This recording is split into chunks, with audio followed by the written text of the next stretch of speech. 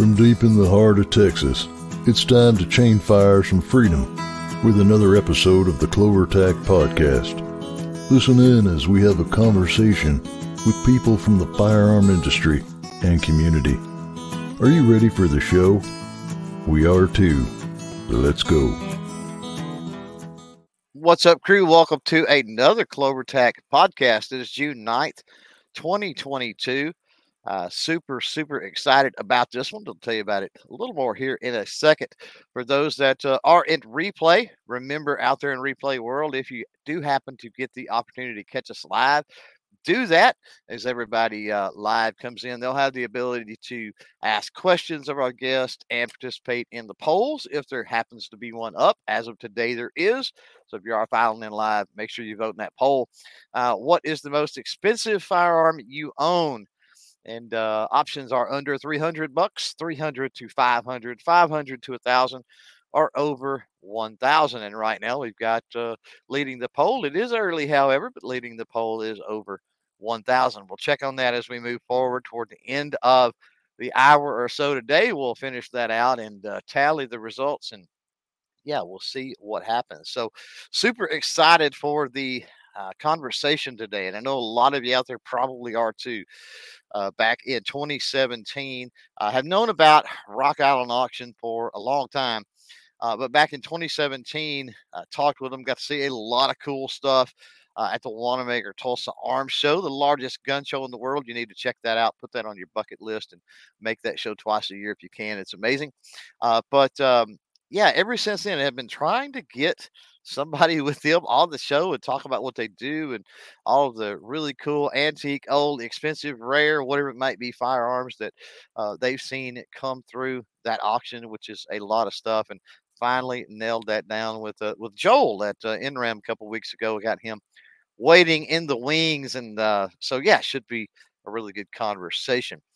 Before we get to that, a quick thank you, shout out, and all that good stuff to the YouTube channel members, the Patreon patrons. By the way, the Lawn Chair Pop poll is up and ready to go for those that are patrons or channel members. So make sure you check your respective post walls or feed or whatever you call it for that. And anybody can join us for that coming up on Monday, the 13th. So, yeah, but thank you to the YouTube channel members, the Patreon patrons, those that super chat, super thanks, and shop over at clovertac.com/shop. Now that that's out of the way, let's bring him in, Joel from Rock Island Auction. How are you, man? Chris, pretty good. We're ramping up for all sorts of auctions coming up this summer. So it's a busy time around here, but it's busy with a lot of guns. So it's busy in the best possible way. Right, and a lot of cool stuff that hopefully we can talk about moving forward here and everything. That's what I'm a big fan of. As a lot of probably the viewers, the followers, the folks out there are. I'm a big fan of all types of firearms. So if you want to see a lot of cool stuff, especially following you guys on social media, right? You get to see a lot of cool things for sure. Yeah, we'll show, try to have a gun pick of the day every single day, whether you're on Facebook, Twitter, Instagram, all sorts of good places. There's a subreddit. There's all sorts of things. Right. I don't play around on Reddit much, so bless you for that. But it might be safer. Not my it's thing. Safer. And right, and the Twitters. I don't play around on the Twitters too terribly much either. But it is what it is. Before we get into the company, the firearms, the things like that, let's talk a little bit about Joel. Let's talk about you. What's your role with Rock Island Auction? Is there a history of firearms with you or anything like that? Yeah, quite a bit. Most of my interests, of course, like I think most of us, you grow up either hunting or target shooting with dad. It turned a little bit more towards the military history aspect in high school. I got kind of fascinated a lot with World War II and a lot lesser so, but still pretty interested with Vietnam War. And it kind of never went away. Always kind of researching more the battles. It turned into obviously a lot more firearms specific history. Through various sources, you like what you see in movies or you like what you see in video games and you read about it here and there, these different sources. But I took this job in 2013 as their, I always love this, as an interactive production manager. Nice. That sounds fancy. Doesn't it though? I was the only person in the social media department, so I'm not sure who I was managing. But they hired me to come on and do social media and write blogs and tend emails and videos and do things like that for them. And it has been an education ever since. You're just learning more all the time. Not that there was always stuff to learn about firearms, but when you're in a building like this and you have the guns that you do come through the doors, it's the opportunities are rife. Well, I got to think that you guys probably, the things that you do learn are probably very subtle and nuanced things, right? Like, we didn't realize there was so few of this model with this particular marking or this particular feature or whatever, just little things like that, more than, oh my gosh, this is a firearm we've never seen. Sure. Yeah, a lot of things out there are pretty much known commodities or discovered, but every once in a while you get one that, comes out of the woodwork. I know we'll talk about it later, but the Grant revolvers that we just sold a couple weeks ago for record money was basically kind of unknown until 2018 when they showed up at the Las Vegas Antique Arms Show. Yeah. So there's still a lot of stuff out there in attics, that people got holed up. We know that there are like engraved Remington new model revolvers from the Civil War. We had sold some of those. They were for Tsar, I want to say Alexander II, that have been presented to him. They're really similar to Grant's revolvers. So we knew those types of things exist, but for those specific ones to come out is just unreal. So you're right. Like, we've seen singers before, but you never know when you're going to see like the best one in the world walk through the door. And it's always fun to see. Yeah, always the exciting one. Yeah. So as far as the company, as far as Rock Island Auction Company, I'm sure you're familiar, being there as long as you have. Give everybody out there that's listening, give them a little rundown and spiel of what exactly is it from A to Z that the company does. Sure. Currently, we're the world's largest firearms auction house. Like, period. There's number one in the world Right. by a substantial margin. You take the next number of competitors, add them all together, and it's still quite a margin. They were most well known. Go ahead. To interrupt you, why do you think that is? Frankly, we've been really good at it. We've been good at obtaining prices. They have not been a business that's afraid to innovate. They built the kind of the backbone of their business on really good photography. So that is true. I guess starting off as it turned into an auction house, and in those early years, it was really getting, of course, decent guns in, and really showing them to people earnestly. No better, no worse than they are, taking excellent photography and being honest in your descriptions. And once you can earn buyers' trust, that goes a long way. Right. And of course, taking care of your consigners. That's the two halves of it. But they haven't been afraid to innovate. So whether it was really good photography at first, and some of the techniques that they would use, we were I think they were the first in our industry to go to digital photography, any number of things, and just the improvements that they're still continuing to make, whether it's in my department, social media, whether it's in, photography, which is, we're still finding ways to produce more auctions. And how do we do that with the same amount of people in the same amount of space? There's been quite a bit of that. Right. Yeah. We've got a, Ron out there. We'll do this one. Ron Wayne out there. He says, what's the most famous / well-known firearm that you've had in an auction? Before you answer that, Joel, going back to the Grant revolvers, hitting those, you said record money.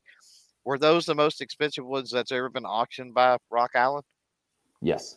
Yep. Okay. They were the top dog in our industry. So last December, we sold, they call it a garniture set of arms that belonged to Napoleon Bonaparte. Wow. They were just, they're half art, half weapon. There was like 2 pocket pistols, 2 carriage pistols, what we think of with like dueling pistols, 1 carbine and 1 sword, all done up with the art done by Nicolas Noel Boutet of Paris, who's one of possibly, the finest firearms artisans like of all time. He's always in that conversation and always towards the top. And that brought $2.8 million in December. For the set? Yeah, for all 6. Okay. For all 6, and some accompanying paperwork and documents and research and things like that. And then 6 months later, here we are selling the presentation pair revolvers, Remington new model armies, that were presented to Ulysses S. Grant. And they were they're beautiful. They belong to one of the most famous Americans, especially when you take it into 19th century Americans, who became president, who's like the highest military rank, who was a national hero, like all these things. So, and they're beautiful. And they had his bust carved on one side of each of the grips. Oh, wow. In ivory. And they were carved by or engraved by L.D. Nimsky, another fine and well-known engraver, one of the best-known American engravers. And they sold for $5.17 million. Wow, okay. So a substantial jump for us. More significantly, a significant jump in firearms collecting in general. Mm-hmm. I don't know if you remember, and this is a little off topic, but hopefully Ron finds it fascinating. They, do you remember ever hearing about the $1 million Luger? Yes. Yeah, $1 million Luger. It's one of the 2 or 3 test Lugers in 45 ACP that were supposed to be sent to the United States. Mm-hmm. And they are unicorns, right? They're unobtainium. And hence why this one was given the name of the $1 million Luger, because for an unobtainable firearm, it's this unattainable price tag. Like nobody's ever going to find it or buy it. And so for a long time, $1 million for a firearm was significant. And then, but we've done that. We've sold $1 million firearm annually right. for the last 5 years. Right. At least you're seeking the quality. Is that what you attribute it to, or just you found better stuff? A little bit of both. And people know they can come here to, like, people with those items know where they can come and receive the best possible return for these collectibles, for these like extraordinary museum worthy objects. Right. So it's been $1 million, and treading onto 2 million. Like it's been pretty close. But then I think 8 months before us, Pat Garrett's revolver sold for $6 million. Mm-hmm. And then our set of Grant's Remington sells for $5 million. So collector arms, we've said for a long time, they're pretty undervalued. And frankly, they still are compared to, relative to other forms of collecting. Mm-hmm. If you get into art, Ferraris, Rolex watches, heck, even you go to Sotheby's website, you find things like sneakers and purses. And these are selling for millions of dollars. An Andy Warhol print sold for $190 million like last month. Right. Yeah. That's nuts. Now, when you get these things in, and after you've got the provenance fit out and everything else, what dictates on the vast majority? I know you have the really high end stuff, and that's a little different category than maybe the lower end stuff. But in general, what dictates the value that's kind of set on those, where you think those are going to fall? How do you guys go about kind of determining that? Sure. A lot of time it's just previous sales data. That'll go a long way. Obviously, it doesn't determine everything. It's not the end all be all. We do give a range for estimates for where we've seen similar items sell in the past. And we could do that now because we're offering about 40,000 firearms annually. Wow. Is where we're up to. So, I mean, there's monthly auctions and then there's the big kind of special events. So we do have a pretty nice set of data to pull from when it determining value for items. Yeah. Now, when speaking about the lineage, the provenance on that stuff, the vast majority of stuff that you guys see, do they already have that, or do you have to go through that and check it all out and figure it all out and research it? A lot of times people will have an idea. Very rarely does something come through and we just kind of pick it up and go, oh, like you did not know what this was. Like a lot of times, right. That might happen. Like someone brings in they're just selling a Luger. Like, oh, this was my great grandfather's and it's a Luger and, we don't really have a need for it. And it turns out to be like a Krieghoff. And you're like, oh, that's, you went from a $1,000 item to several $1,000s of item. And that's always nice. But it's not so much people usually have a notion, like grandpa tells them this, well, but it's a story. So they do a little research, then they come to us and think, this might be something special. And we have a whole team of folks who write up our catalogs. They write our headlines and descriptions in those catalogs. So they're well-versed in researching some of these items. We have an excellent library on site for digging things up as well. Right. Now, the vast majority of the stuff that comes into you guys, are they more lots from an individual, like an estate thing or something like that? Or is it just kind of pieced together here and there? We do get a lot of estates and a lot of collections. A lot of these collections are, a wife, and we're dealing with an estate, or a widow, and we're dealing with an estate. Or a lot of times, gentlemen, the ones that are able to let it go beforehand. Some people say, I'm never going to sell anything, so you might as well deal with my wife, and they set it up beforehand and try to make things really easy. And then there's some who want to help their grandkids go to college, or it's time they're not able to ostensibly care for it all anymore, and so they're like, what, it's really time for somebody else to be the next steward for these items, and or heck, maybe they just want to fund a retirement and buy a Porsche. Like, we see that too. Yeah, I got you. G Web's out there dropping a couple of questions. Thanks for that, G. And by the way, if you're out there listening live, got the poll up. What is the most expensive firearm you own right now? We got under $300, 300 to 500, 500 to 1,000, over 1,000, and it's a 60-40 split. 40% right now on 500 to 1,000, 60% over 1,000, and that honestly, that doesn't shock me. But vote in that. G Webs though is saying over the years being involved in the auction, can you see any trends cycling in firearms collecting? So do you see any trends, you think, overall or in specific things even? It's been trending for a while now. U.S. military arms are hot. They are hot. In reference to your poll, if you have a Colt 1911 that's not a mixed master or reassembled, or if you have an M1 Garand that's the same, you own a firearm over $1,000. You'd have to find, like I said, either pretty beat up one or mixed together or just assembled from parts for one of those to be under $1,000 anymore. I think of mine. I see your hat. I'm glad I got mine from the CMP several years ago. Right. Yeah. And I didn't pay $1,000, but I think I gave a fine investment. I think I gave 5 or 6 for mine. Yeah. Probably. I think I'd pay 7 something for I don't remember. And I don't remember if it was rack or service, but it was, it was one of the two. Mine, the upper handguard is different. Yeah. It's just a different, you can tell it's been replaced. Yeah. And that's about the only thing bad, I guess, that you've got to say about it. What is G Web's got several? He says, or is asking rather, do museums ever bid or win rare items? So that's an interesting one. They might, unfortunately, it's not part of the business that I face or have access to. And plus, we're gonna, they do like to keep the identity of our bidders and consigners pretty private. We wouldn't do a whole lot of business if we were telling everybody who bought what and, who bought what. Yeah. Now, I will say, they do end up in museums.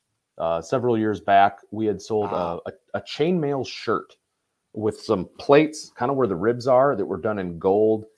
Long story short, it ended up belonging to like a 14th century Egyptian sultan. Wow. And it sold for $2.3 million. And this is, like I said, kind of in that time when guns were right around the top, were selling for $1 million. So for the longest time, that was the most expensive item we sold. Mm-hmm. Well, I don't know if someone bought it and loaned it or what the whole story was, but I was cruising through the Rock Island Instagram feed one day, and I see that chainmail shirt on the Arms and Armor page for the Metropolitan Museum of Art. Oh, nice. Which, by the way, if you don't follow that Instagram account, go. It's just beautiful weapons all the time. And then eventually they had loaned it to the Louvre Museum in Abu Dhabi. So this shirt is like traveling the world. And again, I don't know if someone bought it and donated it to them. I don't know if someone bought it and like loaned it to them or loaned it permanently. I don't know the specifics, but how awesome to see something in little Rock Island, Illinois, this city on the Mississippi, and now it's in literally like the top museums in the world. Right. Well, you've got to think that people that are really wealthy and people that are especially interested in certain things, I got to think that's something that they do, right? I mean, that's for somebody that's really wealthy. That wasn't a lot of money, multi-millionaire. It wasn't a lot of money. They bought it. They, whether they donated it or whether they loaned it, it doesn't matter. If they donated, they could turn right around and write it off. So they had the honor and the story of being able to buy something.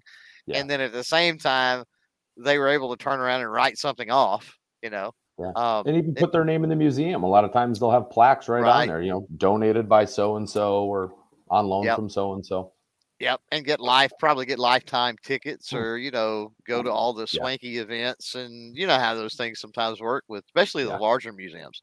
The benefactors is what keeps those going. A lot of people don't understand that with museums in general. The fees you pay to go in and look at the exhibits doesn't even begin to cover the cost of what it is to run a museum, or let alone to acquire some of those objects. Well, this is true too, right? Yeah. And it's weird. I mean, I don't know what people think. Have you guys run into any negativity because you were auctioning something and they said that needs to be in a museum? Do you ever get that sentiment from people sometimes? Only with like every YouTube video. Right. It's always there, and there's their heart's in the right place for that. Like, those are people who want those. First, they want to see it. I get that 100%. Oh yeah. And two, they want to know it's preserved. Mm-hmm. I get that too. Like, those are both. Yeah, I'm on your side. The only problem is, I mean, and you got valid arguments on both sides of the fence for private collectors and for museums, and who should have these objects and who should take care of them. And but yeah, we get a lot of people who think they should be in museums, and I understand. And we get a lot of people who are thankful they're not, so that these things can stay in the public marketplace. And then people like us can make videos or take photos or document them for future generations or collectors or for education. And some people are happy to have that too. So yeah, I think you're right. I think there's a place for both of it. Followed up, G Webbs here says, hopefully one you have not revived of us before. He said, are there any stories from Rock Island Armory that involve a monkey or a robot? Bonus points if it's both. That's an interesting question. A monkey and a robot. Not that I can think of, but now I really want to make one up. Right. Now I will say one of the most unusual things we got didn't involve monkey or robot, but it did involve outer space. And I was walking through the warehouse and I saw a pair. They weren't Randall knives; they were big case knives, like big case Bowie knives, like monsters. And they had like kind of a white synthetic handle on them. I mean, you could tell it wasn't ivory or pearl or anything like that. Mm-hmm. And they were written on this, like, and with some of the notes, is that these were astronaut knives. All right. And it turns out that Case, whether it was at the bequest of NASA or whether they just were like, hey, you're going to the moon, you don't know what you're going to find there. Here's some big friggin' knives in case you come up across like a moon man that you need to stab. Right. And they made these, with these lightweight handles and lightweight metals so that astronauts could take them to the moon. Or just have them in space. Maybe a knife fight aboard the Mir space station. I don't know.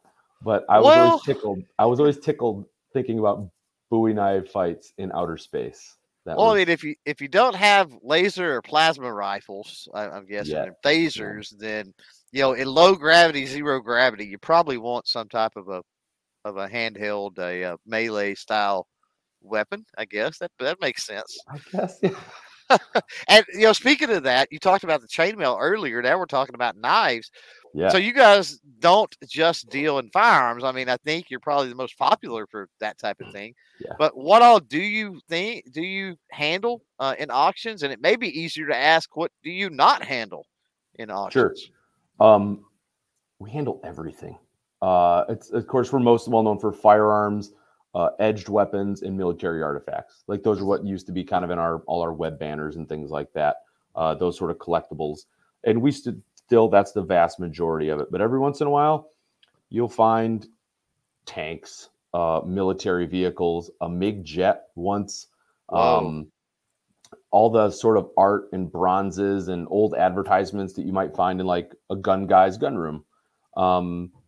Neat stuff. You never know what you're going to find. Sometimes it's like old girly girl gun advertisements, and sometimes it's like the bronze carvings of Frederick Remington and everything in between.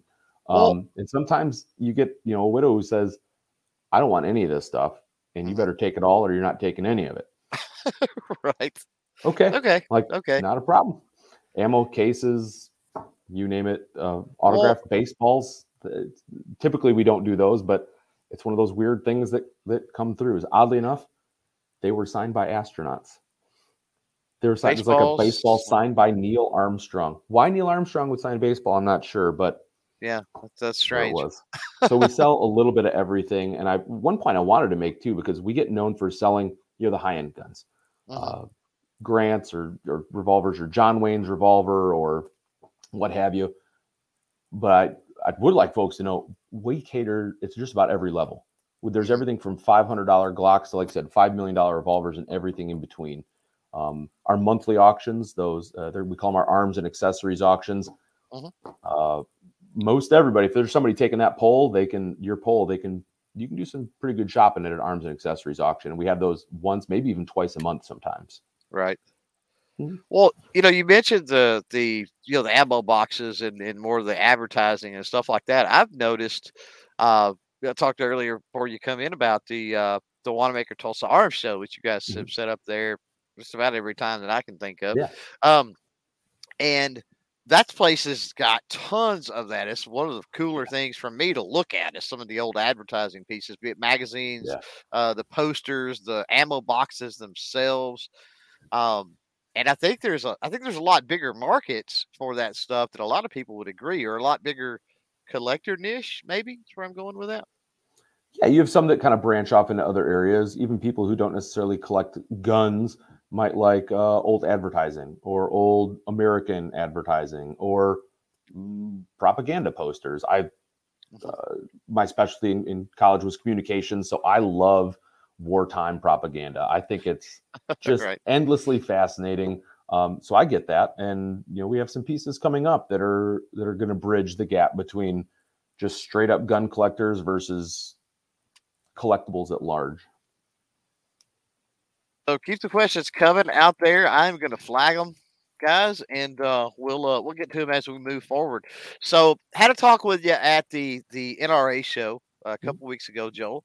And while I was there, of course, I had to eyeball every single thing that was in the cases. And if I was ever going to be a thief, that would have been the time to do it. I kept thinking, man, how can we kill the power here? And somehow I can, you had a Han Solo blaster there, as well as the HKs from Tomb Raider. Yes. There. Now, have those since it's only been a couple of weeks? Are those in an upcoming auction, or what state are those in right now?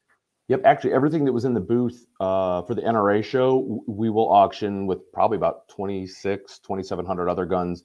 That'll be in our August premiere auction. Okay. And actually, that's what you said, exactly the piece I was referencing. That Han Solo pistol, who knows what that's going to do at auction? It's this weird piece that's not just for gun collectors. Now you're bringing in that collectibles market. The people who are paying like six figures for a lock of John Lennon's hair, and who knows? Who knows what old Han Solo might bring? Yeah, the conversations I had posted a couple of pics on Instagram, and of course I got into some conversations with several people personally about those because it was cool. And they said, "Well, what do you think those would go for?" And I'm like, the Solo blaster, it can't be used, but you bring in the whole Star Wars fandom and everything else. I'm like, it's got to go for seven figures. You almost got to think that it has to, right? And then they're like, well, what about the Lara Croft, the HK pair? And I'm like, that's an interesting one, because I was going to ask you this. Are those straight up prop guns, or could those actually be functioning firearms? So I know that so first of all, the Han Solo blaster did start off life as an original C96. Like, correct. That is based off of firing gun. But it's been modified so much at this point, it's a prop. Correct. Yeah, I don't know. I don't know if they still let it fire blanks even during filming so that actors could have more realistic reactions. There's still some information I've yet to read or sort through for that one. The Lara Croft guns are an interesting one. They're real HKs. They have definitely also been modified to fire blank. So you can, open it up, you can check down there, and you can see the barrel kind of like steps from full size to this, and then another width or another diameter of the bore, where it's basically BB gun size, which is, of course, to let some gas escape, but provide enough, resistance. Pressure to cycle. Yeah. So it cycles. Wow. But they look like USPs. Now, is that just done strictly through like a barrel chamber? Like, could you switch out a barrel chamber and switch that, or have other changes been made to it? I don't know. Well, even to be able to run blanks would be pretty cool. Yeah. Yeah. Of course, I don't know why you would spend, 4, 5, 6, 7 figures on something and then, you know, want to do that. But I know that I've got a lot of I'm not a wall hanger guy. Mm-hmm. And I'm curious your opinion on this kind of personally, but if I get something, I want it to function.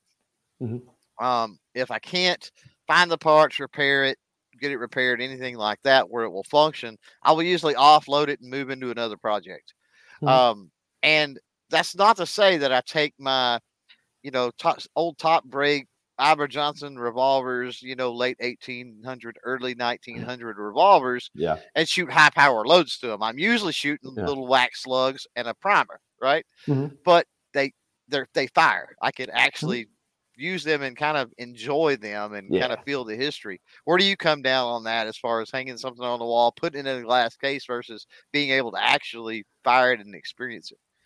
Sure. I think it's largely dependent on the gun.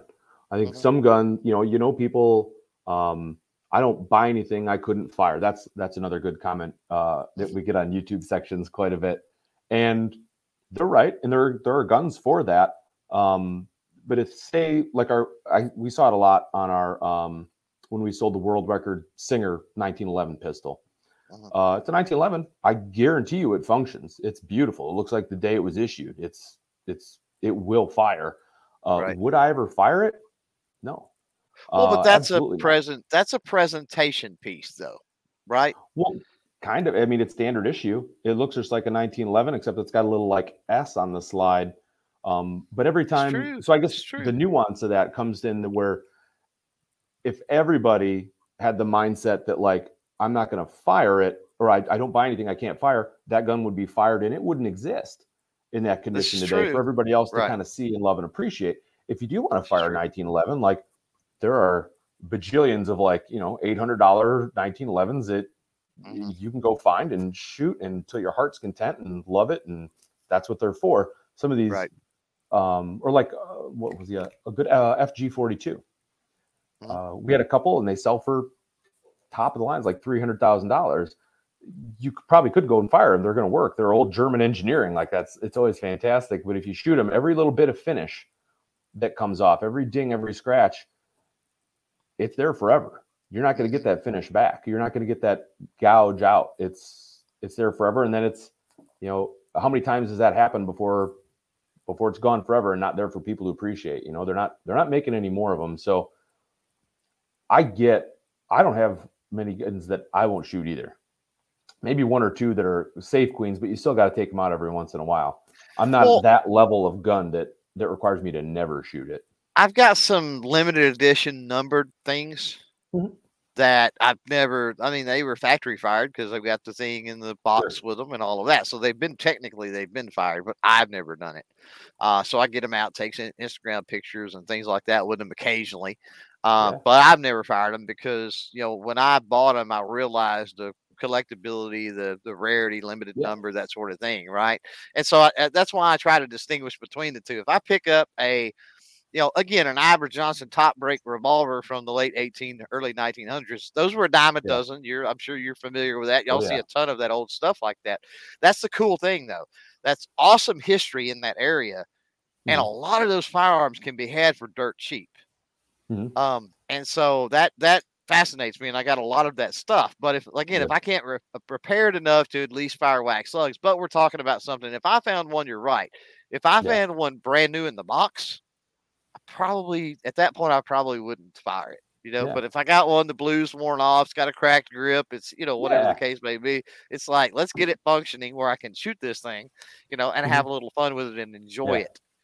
And you hit the nail on the head. Some are, and that's why it depends on the gun, right? Some are for like, you would want to ruin like a pristine one in the box, and there are other ones you can shoot. So, I find those two things completely compatible. But I know a lot of people don't, and that's okay. I'll probably read about it in the comments. That's okay. Well, Gilo's out there. He says he's talking to me, but he says if you had the number one serial number of some old rifle in perfect condition, unfired, would you shoot it? No, I would not. I would No, not. That I wouldn't was the either. point I was making. It kind of depends on what it is. A lot Yeah. more circumstances. Yeah. We got a bunch of Like questions. on reference to that, we had Winchester 1886 serial number 1. It was Wow. presented to one of the gentlemen who helped, who accepted Geronimo's surrender that year. It was like a new Whoa. rifle, and anyway, it's a big long story, but serial number 1, and it looks beautiful. Would I take it out and shoot it? Nope. It sold for like $1.2 million, and there's plenty of other 1886s I can get with $1.2 million that I can shoot the heck out of and never worry about it. Exactly. Yeah. No, I hear you. Got a lot of questions out here. Now I've seen something similar to what Swamp Dog is talking about. He's seen a Vampire Hunter set, and I was at the Tulsa show one time, and they had one of those. Have y'all had those come through? And can you tell us any, like, what are those about? Was that a thing at one time or something? They were, but we're never sure if they were manufactured as novelties. Hopefully they were, right? I guess. You find hard to believe that someone would take that seriously, but that, you know, P.T. Barnum, there is a sucker born every minute. And so this is true. Could someone make money off selling, vampire kits? Sure.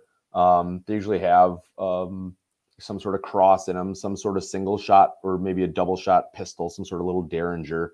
And a bunch of little vials that have marked for either holy water or garlic or whatever else was supposed to repel vampires at that time. Maybe even a little like silver plated dagger. I know silver's mostly for werewolves, but wooden stakes. I'm not the one making the kits, right? Like wooden stakes, crosses, yeah. Holy water, but so we can see them come through from time to time. They're always fun to look at. I mean, how can you not love the fact that someone made like a vampire kit and then decided to make it in a book case that you hide it and you put it on your shelf and just in case a vampire shows up. Now you've got that book. Yeah. So in the history, this may be something that you don't know. How old are some of those? Does that go back a very long time, or is that just fairly recent? So I believe I've seen some with percussion single shots. Okay. So that, of course, puts it later than like the first ones were early 19th century. So 1830s, we might have started seeing them stateside. Wow. I don't know if they were manufactured stateside or where those, we get guns from all over the place. So I should probably pay closer attention to where those were manufactured. Well, that's not necessarily your job. That's true. Well, it's kind of fun to know, man, these were really big in, London in the 1850s. And like everybody thought they were going to get attacked by a vampire and because some play came out. Like, awesome. That's just a neat little piece of history. Vampires and apparently moon dragons or something. Or the you can't be too careful about. Sounds like a really awesome movie, doesn't it? Vampires and Moon Dragons. Yeah. Come prepared. Sponsored by Barrett. Right. MC, I think, has one. I'm not sure exactly where he's going with this, but I think I know. He says, "What items currently available everywhere do you see being collectible, more valuable in 10 years?" So I'm gonna kind of elaborate on that question a little more. Hopefully, you kind of see where he's going. But what, as far as things currently in production, or maybe that's been in production fairly recently, have you seen a tick up of certain things like that you think, oh man, in 10 or 15 years, these are going to be something worth hanging on to, worth having? I think U.S. military will continue its trend. Whatever it might be. Yeah. As younger and younger people who, maybe relate to what their grandfathers did. Video games, right? That they're using that in video games now. Stop their influence. We're kind of far away from a popular movie like Saving Private Ryan or The Pacific or Band of Brothers. But it's not to say another one couldn't come out. But I think most of it is people that age who had grandparents who did serve. You're coming into the tail end of that who are kind of coming into some higher earning years and can afford that stuff. Right. And that's why the low end for Garens and Colts is we're just watching it go up. And I think you see the low end go up. Well, I think it's a matter of time before the medium and high end go up. And that's for World War II U.S. military specifically. I think that same trend will continue and you'll see an increase in Vietnam War era things. Not only because of the family member aspect, but as those things become older and start to come out of the woodwork, It's just really interesting time, which of course are infinitely more scarce than World War II items as well. Like the U.S. military wasn't just like selling M16s to the CMP. So it'll be harder. It'll be a harder genre to get into, but I don't think, and because that you might not see quite the demand because there's not enough supply to kind of help generate it. But Right. you'll see some increase in those items. So do you think that current firearms are overproduced in such a way that very little, unless it's got some ties to somebody that's famous or whatever, that moving forward into the future, you're not really going to see things of the nature that we've seen in the past? Hard to say. Things are a lot more produced, but there's things that aren't. I guess that's an interesting question. I wonder how that breaks down, like relative to population. You know, if you had how many Spencer carbines were bought by the U.S. government, and those were like at one point, you know, military surplus, and now they're top tier, like 19th century American collectibles. Right. So, if anything, I think it's interesting to think about. Well, what might be a collectible in 50 years or 160 years? Like what today is going to do that? Is it going to be a Model 70 Winchester? I mean, those are popular. And is it going to be the very first generation Glocks, because Glocks kind of pushed all the polymer and the high capacity semi-autos? Those have crept up. The first gen, like the earlier gen stuff. I do see the earlier gen Glock stuff. Now, once you get to Gen 3, I don't know, Gen 3 and above. Yeah. I don't know how that's going to work, but I have seen the prices kind of increase. Everything's increased, but I've seen the prices on Gen 1, Gen 2 Glock stuff come up significantly faster than the rise of the scare or whatever you want to call the panic buying that we're in now. Yeah. I think it'll be like most things. Early ones will still demand a premium. I mean, we just published a blog on Colt Pythons that kind of examines this. Colt Pythons as a whole, the value is doing insane things for essentially a custom built revolver. But you look at some of the special ones like first year and second year production, and you got some moonshots on your hand. Those are the values for those are absolutely ridiculous. So you're right. We might have early production Glocks having a higher value, and I'm sure somewhere down the line, like most things, like they don't make them like they used to, and those early Glocks are the way to go. But the first and second year productions are huge. I had one other thought too on the where's collecting going in 10 years. And I think hopefully we've seen a good part of it and this is part of our job as Rock Island Auction Company, is to get more people interested to collector firearms. I think they're doing a great job by advertising in markets that typically haven't been advertised to, and pitching other people who appreciate these sort of hard asset, alternative investments. Some people do, gold or art, and really getting, well, look at the art on this gun. I mean, we have it on so many of our slogans and advertisements. Not all art is framed, and it's bringing some of these people into the fold who can appreciate and curate and take care of these items, which also helps drive collecting as a more and more legitimate form of collecting. Because I mean, you buy guns of that caliber, no pun intended, the values aren't going down. If the last 9 months has showed us anything, and it's kind of exciting to see where it's going to go as those people come into the firearms collecting fold. Now, you talk about reaching out and the marketing and that aspect. And in my mind went to your guys' presence at the Wanamaker Tulsa Arms Show. Do you know how long y'all been making shows there? Oh, since I've been here, and before that. So, and I've been here, like I said, over 9 years. Because there's a lot of collector associations. There's a lot of really high-end stuff at that show. And I think the first time I seen you guys there, well, I don't want to say the first time because that's the first time I'd ever been, but probably by the second time I'd already experienced just how awesome. I mean, at one time there was and there's not that many Colt Walker revolvers around, and there was 8 at that show one year. Man. It was insane, right? That's awesome. And I'm thinking with the level of stuff at that show, it makes sense that you guys would be there. Oh yeah, because you may have people that are wanting to get them into an auction, or maybe they're wanting to buy something else that's rare that you guys have. Yeah, that's we do dozens of shows every year.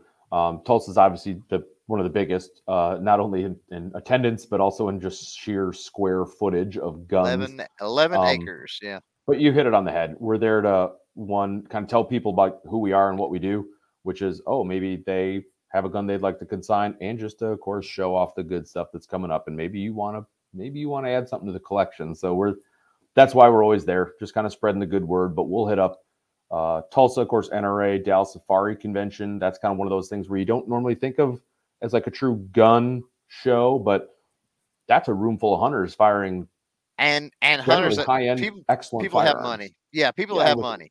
Yeah, money enough to take trips and can purchase some fine arms.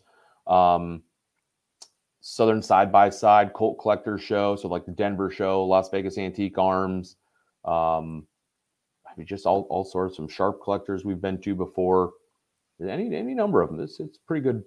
And they're always looking for different new places to go where we have been before and that are well attended. Like, yeah, we'll be there. Usually just a matter of time.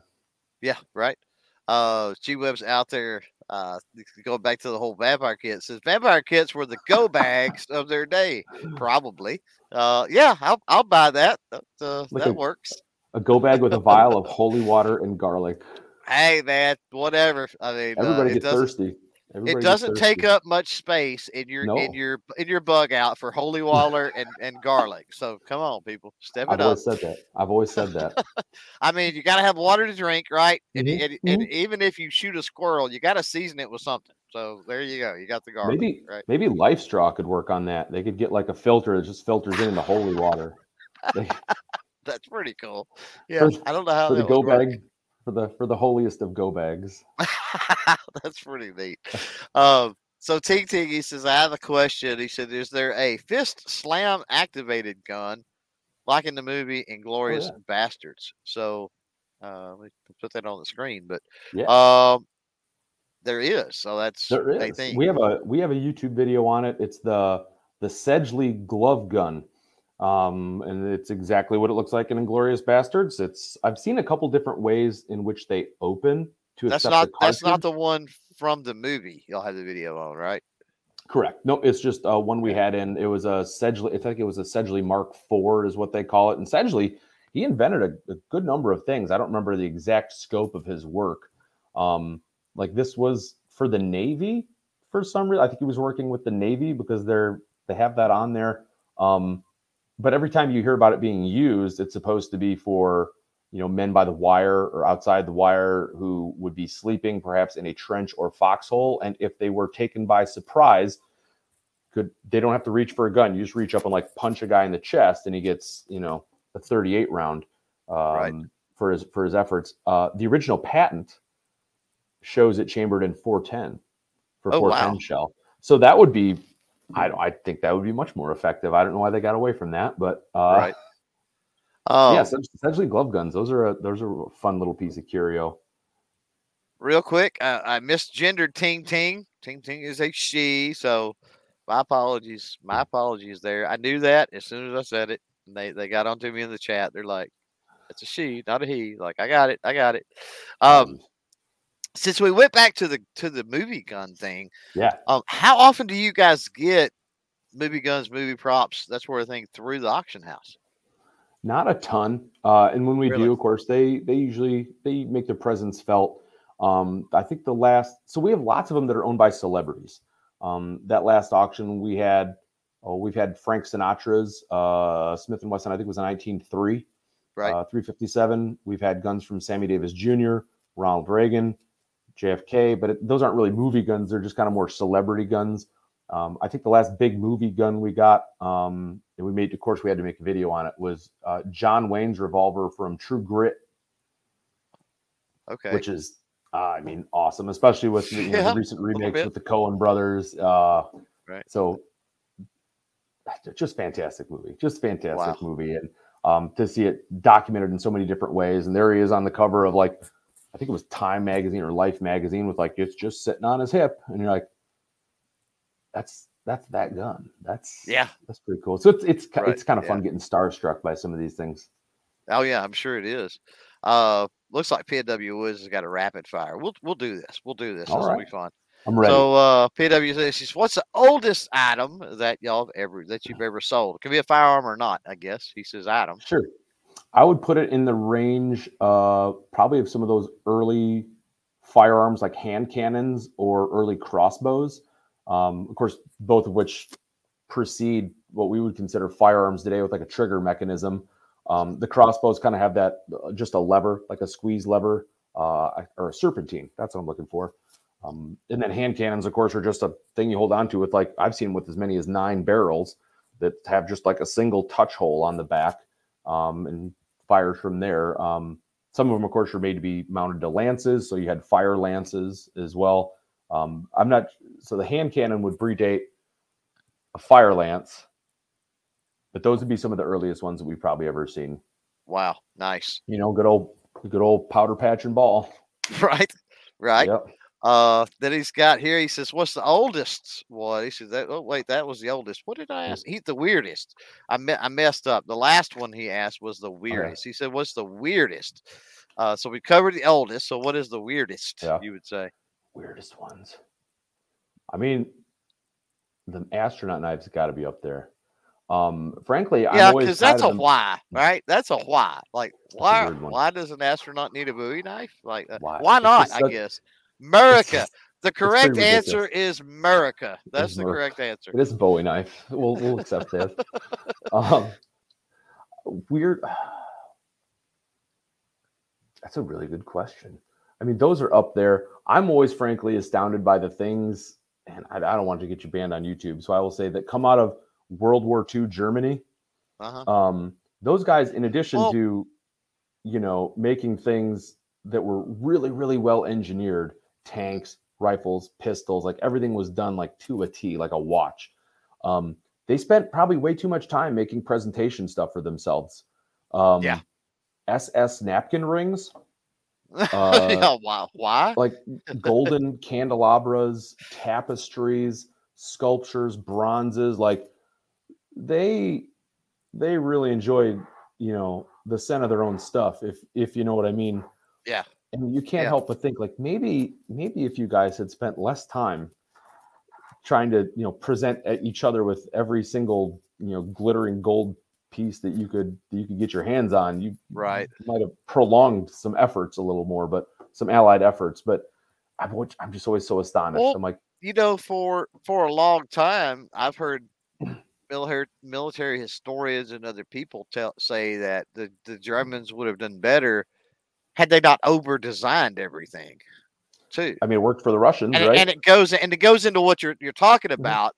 They spent time making candle holders and napkin holders and stuff. Why are you messing with that? It's do something. If it works, get it out there and let's go. Right. Yeah. I mean, it worked for the Russians with their T-34 tanks. You look at those welds, like sometimes the corners don't even meet. Right. Like, the tank is fine. And they get it like off the line and it's going to go kill some Nazis. It's going to get shot anyway, right? It's like, it's going to get shot and bombed anyway. It's going to need a Panzer tank and we need 10 of them. So here's one. Yeah. I mean, it worked. Conversely, it also worked for the British. You have things like a Sten gun. You have things, or even countries with last-ditch effort rifles. Like there's something to be said for victory through volume of firepower. And unfortunately, a lot of them discover it only too late. But speaking of the YouTube thing, for those that don't know, and this gives me a good opportunity to say these podcasts are not monetized, and part of that so that we don't have to worry about talking about what we talk about. And special thanks to the Patreon patrons, the YouTube channel members, those that super chat, those that super thanks, and those that shop clovertech.com/shop, which I've said all that before because that helps to make these keep these going. To that, I'm going to get a little morbid with you. Since we went down this road, you said YouTube and talking about things. Let's go morbid here because I like knowing what models were used for certain tragic things. Does that make sense? Okay. Yeah. Hinckley, Booth. You pick the person, right? Yeah. Does anything like that ever come through the auction?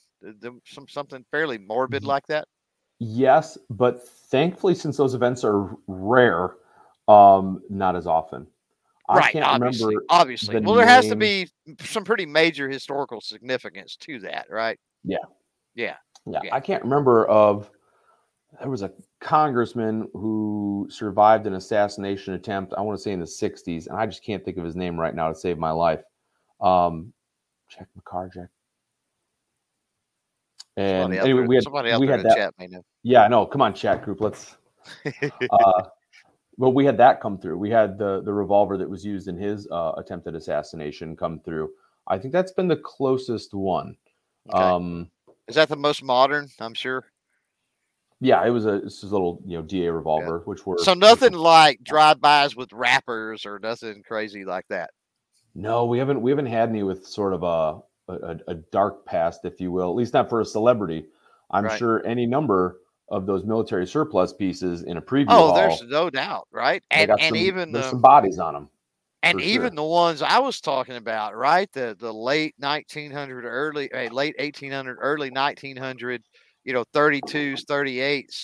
It's like you pick those up, and like I said, they're a cheap piece of Americana. But let's be honest, how many people had those in their boot in the beer joints or the poker halls or the what? You don't know what happened with that. It's like, they don't. Seriously, and a lot of that old stuff that's pre-68. A lot of that stuff, that you see the old stuff like that doesn't have a serial number. So it's like there's really no way to trace it to know if something happened. Yeah. And you're only a criminal if you get caught. That's what they say, right? Yeah. So who knows what it could have done. And that's part of the fun, not the morbid aspect of it, but that's part of the fun is thinking about the possibilities of the history. How many, even if you're talking a long rifle or a shotgun, it's like, how much food was put on the table, right? What kind of critters were shot trying to get into the chicken house with this thing back in the day? Now, there have been a few. Of course, we've had a gun come through just a couple weeks ago that was property of Wild Bill Hickok. Oh, wow.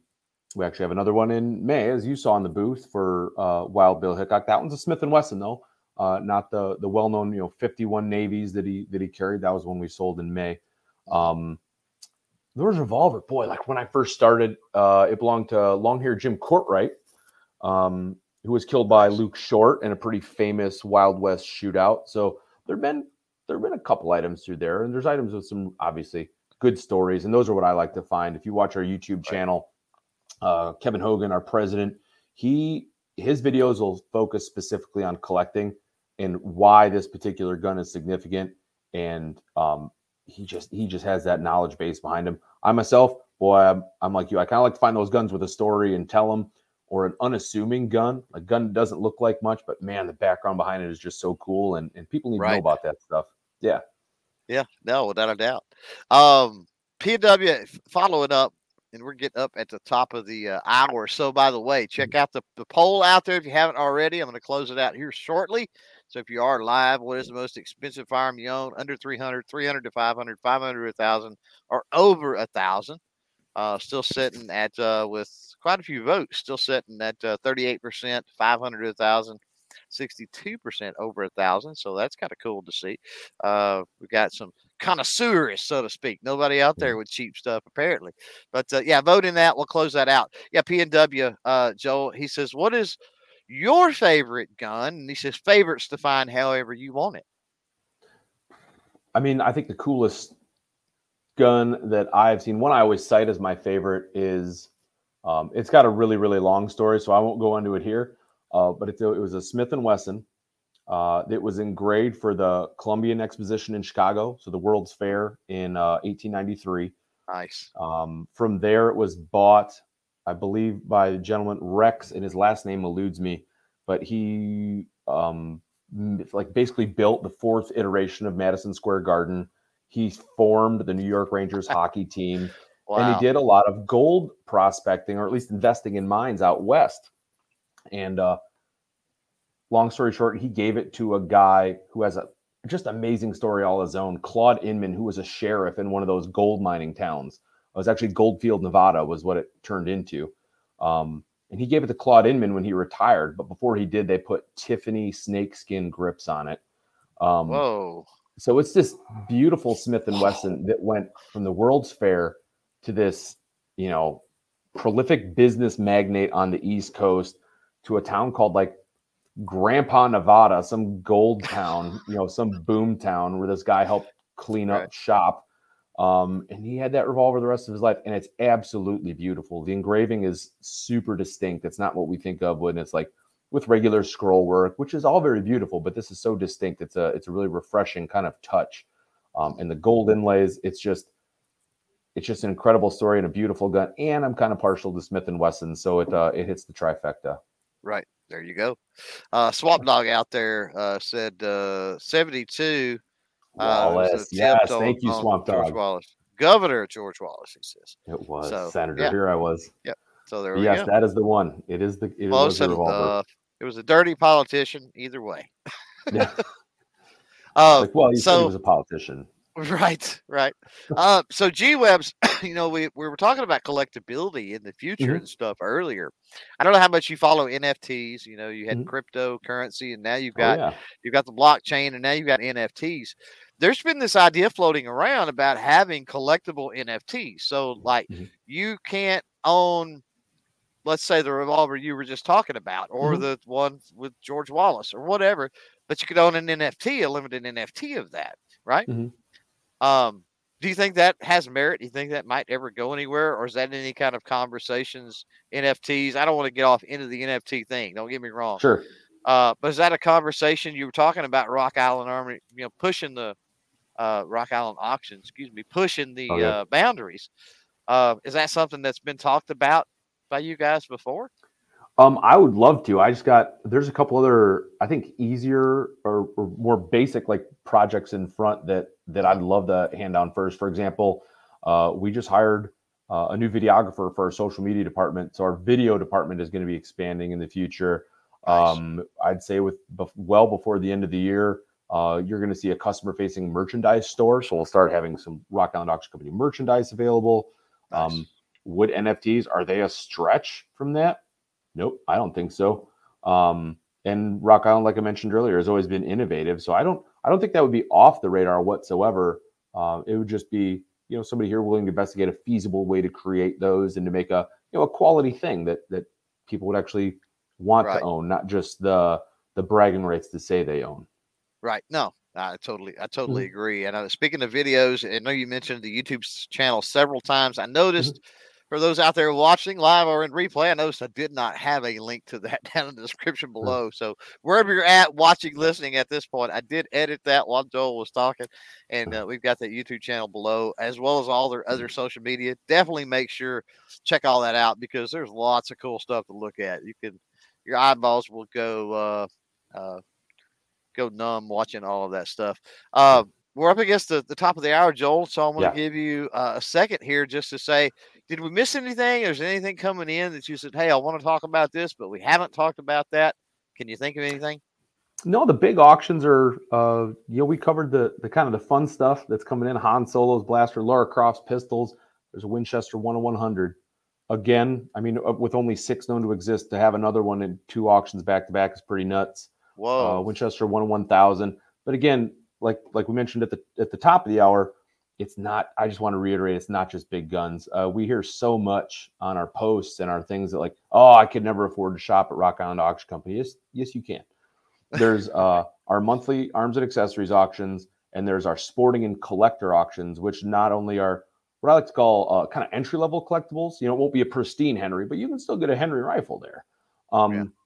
And so there's big entry-level collectibles, but all sorts of usable stuff too. You need a pre-64 Model 70, great. You need a shooter grade 1911, awesome. You need, 870 with a poly choke, yeah, it's going to have that too. Like, or just old milsurp, like weird milsurp you never thought you'd find anywhere. Boy, you know what? I have been wanting to get my hand on a SVT 40. Okay, yeah, it'll have that too. So it is something for everybody. I just urge everybody to check out the website. There's always an auction up on the webpage. Right now, I think there's 2 right now. Awesome. Good stuff. And you said something in the email where we were chatting about something big coming in August, correct? I don't know if you can talk about that, but. Oh, maybe just the Han Solo blaster.